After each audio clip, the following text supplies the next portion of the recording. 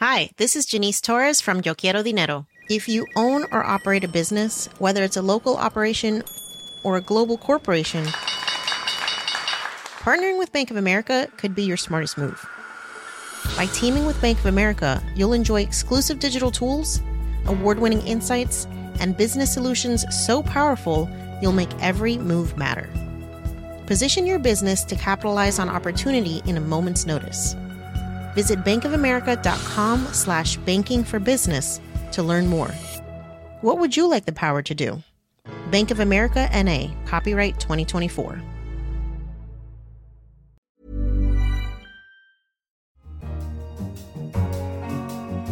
Hello, and welcome to Babbage on Economist Radio. I'm Tim Cross, the Economist science correspondent. Coming up on today's show, why the rings round Saturn might be younger than we think. This theory explains both why the moons are as they are and what the cataclysm was that formed the rings. And a new study into how non-antibiotic drugs might make bacteria resistant to antibiotics. What was unexpected was that they found that drugs like antihistamines also seem to kill off these bacteria. But first, Facebook is in the middle of a firestorm this week after revelations around a British company called Cambridge Analytica, which is accused of improperly obtaining vast quantities of Facebook user data. Joining me in the studio is Hal Hodson, the Economist technology correspondent, and Silke Carlo from Big Brother Watch, a non-profit organisation that campaigns on civil liberties and privacy. But before I turn to you, Silke, I just want to ask Hal, for the benefit of people at home, what exactly has happened? Why is Facebook in the news right now? Facebook is in the news because in 2015, a researcher called Alexander Kogan built an app which asked people to answer personality questions on Facebook, like those apps that say, what Disney princess are you? Answer these questions, plug into your Facebook profile and we'll tell you about yourself. The app pulled quite a lot of data out of Facebook. 270,000 people actually took the test.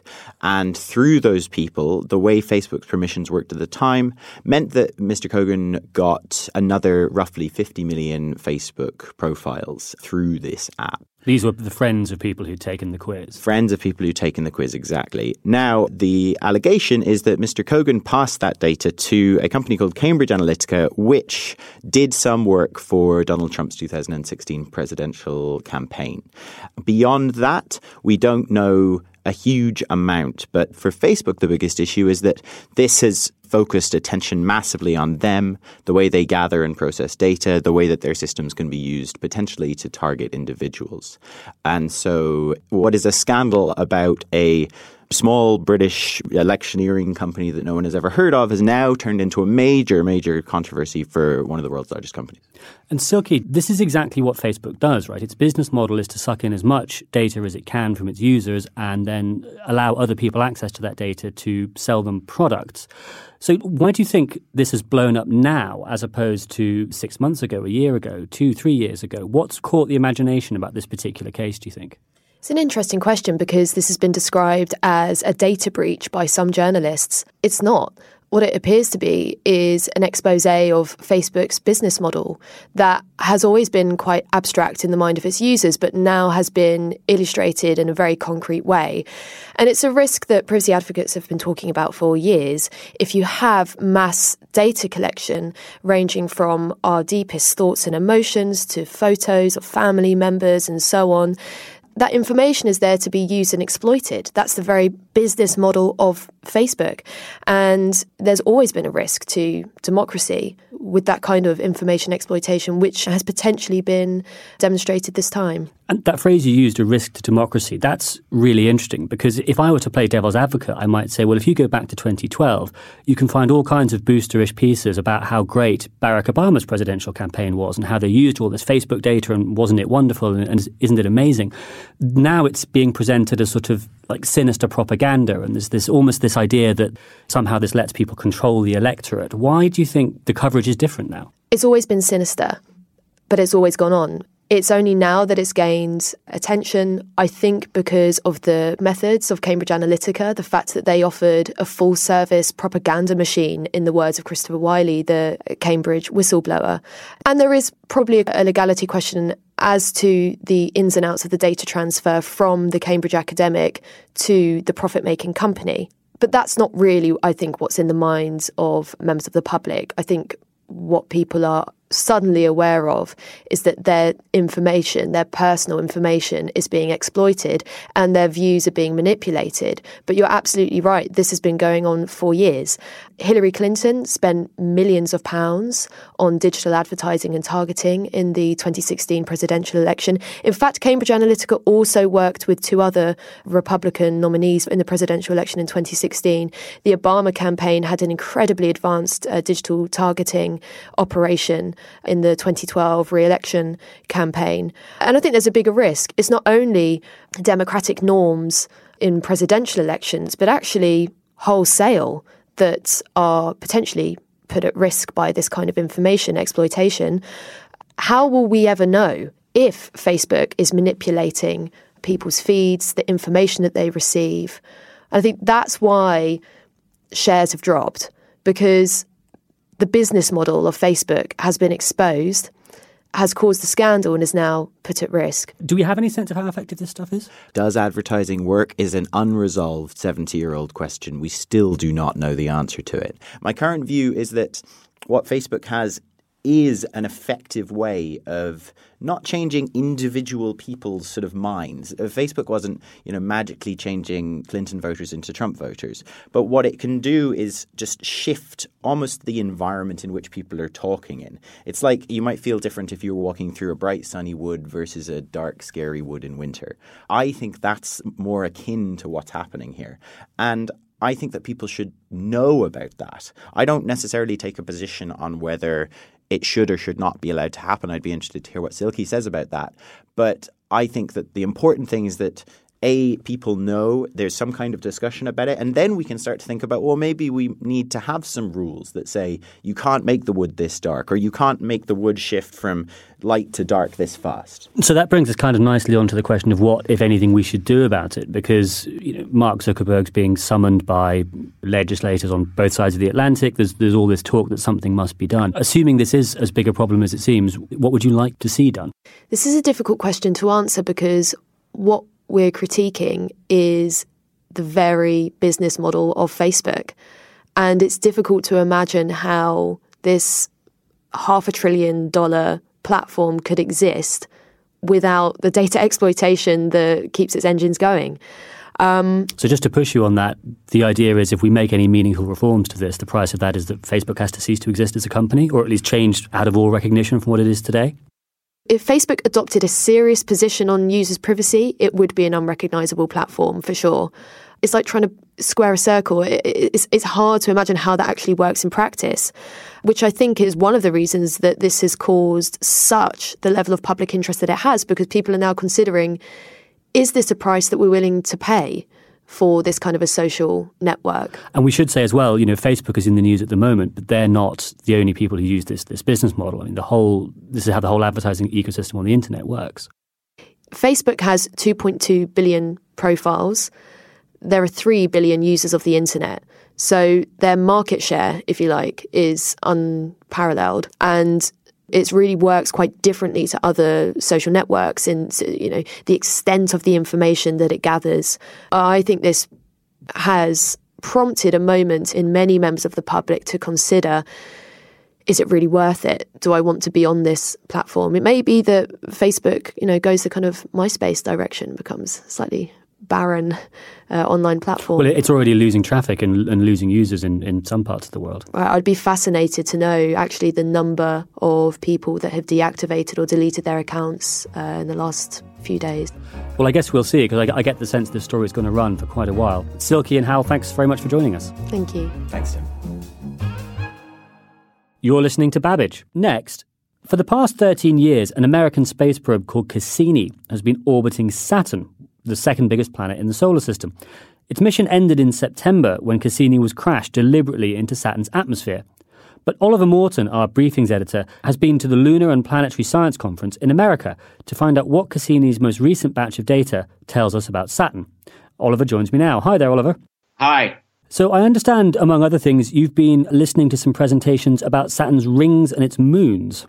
Yes, absolutely. The Cassini mission came to an end last September, but the data that it sent back is still being analysed, and there's actually quite a lot of quite big papers about that science still to come out. But the one that really catches my attention and that of other people here is that it's now getting possible to put something like an age on the rings.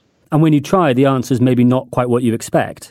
It is becoming, I think, increasingly obvious. The final data and publications are still under review, but it's becoming increasingly obvious that the rings are really quite young. I mean, as one of the scientists involved put it here, they are no older than the oldest dinosaurs and no younger than the youngest dinosaurs, which means sometime between 250 million years ago and 60 million years ago they came into being. Now, that's a big stretch of time by human standards, but in a solar system that's 4.5 billion years old, that makes them pretty recent. And how have they come to that conclusion? Why do they think they're so young? Well, the rings are bright and pretty, and the solar system is not. It's actually slightly dirty. It's got comet dust suffusing it. And if you leave a bright white surface out in comet dust, then over the hundreds of millions of years, it gets darker. And the greater the mass of the rings, the less this pollution, as they call it, which I think is a little value-laden, will affect them. And so if the rings are very massive, it will take them a long time to change colour. And if the rings are quite light, it will take them less time. And they seem pretty bright, so it seems like they've been around for less time. So given that we know roughly what their mass is and we know how bright they are, we can work out how old they must be by how dirty they are. Yes, they're not actually giving out a figure for how massive the rings are yet, because that's work that's still under review, as I understand it. But they are happy to say this, give out this number of sort of like about as old as the dinosaurs. And so that's the rings, but how does that link with the moons? Well, this comes from work that's being discussed here, but was actually presented last year, showing that if you run simulations of Saturn's moons backwards in time, using a sort of like digital orrery, you find that about 100 million years ago, two of them set up one of these things called an orbital resonance, where energy bounces back and forth between their orbits. Fascinating things. That particular orbital resonance would leave a mark on the ring system, which isn't there. And so the argument in this paper is that because that mark of history isn't there, the moons don't have that long a history. So that leads to the idea that if the moons weren't there, then what was? And the suggestion is that another moon system, basically the same stuff in different packages, and that two of these moons collided with each other, effectively, creating a huge big disk of mess, out of which the current set of inner moons, of which there are 5, was created, and also out of which the rings were created. So this theory explains both why the moons are as they are and seem to have, as it were, an impossible past, and what the cataclysm was that formed the rings. So that's quite an exciting sort of like 2 for 1. Well, Oliver, thank you very much. You're very welcome, Tim. If you have any thoughts on Facebook or the rings of Saturn or whether life might be lurking on one of its moons, feel free to tell us in an email. Send them our way to radio@economist.com, or you can tweet us at Economist Radio. Finally, we all know the problem with using too many antibiotics, which is that they give rise to antibiotic-resistant bacteria. But a new piece of research suggests that antibiotics are only part of the picture, and that a whole host of other drugs might promote exactly the same resistance in germs. So joining me to discuss this is one of our science correspondents, Ananay Bhattacharya. So who did this study and what were they looking at? So this was by a group at the European Molecular Biology Laboratory in Heidelberg. And what they were interested in is gut bacteria specifically. So these are the sort of commensals, the bugs that live in our guts. And what they did was they cultured about 40 different strains of these gut bacteria, which is a relatively small number of strains because there's thousands of different bacteria in the gut. But they chose the ones that were most representative. And then just to see what happened, more or less, they threw 1,000 different drug molecules at them. And what they found was that, as expected, antibiotics killed off, various strains of gut bacteria. What was unexpected was that they found that drugs like antihistamines and blood pressure medications also seemed to kill off these bacteria. But what does this mean for sort of medicine and medical advice? Because the advice now very strongly is for doctors not to prescribe antibiotics when they're not needed, for people not to take them when they don't really need them, because, every time you do, cumulatively, it makes the resistance problem worse. Some of the drugs in this study that promoted resistance are pretty common. There were some that are used for cutting down on stomach acid, for instance, proton pump inhibitors and so on. These are drugs that lots of people take. Does this mean we're going to have to clamp down on those as well if we want to live in a world where antibiotics still work? Well, I think we should sound a note of caution here because this is a really early, basic study of the way these gut bacteria are responding to these drugs.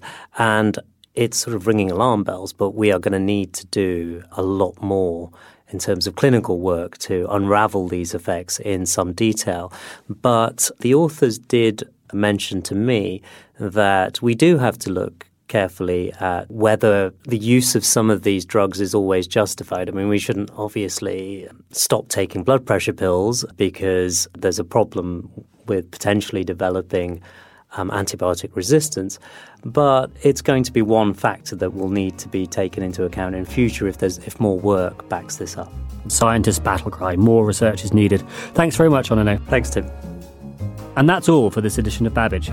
Don't forget to pick up the latest issue of The Economist, or you can find us online at economist.com. I'm Tim Cross, in London. This is The Economist.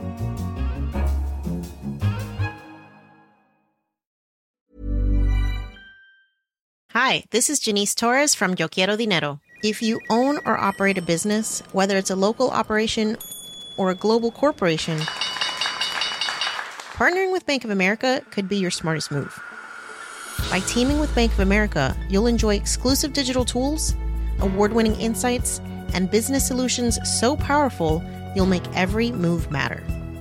Position your business to capitalize on opportunity in a moment's notice. Visit bankofamerica.com/bankingforbusiness to learn more. What would you like the power to do? Bank of America, N.A., copyright 2024.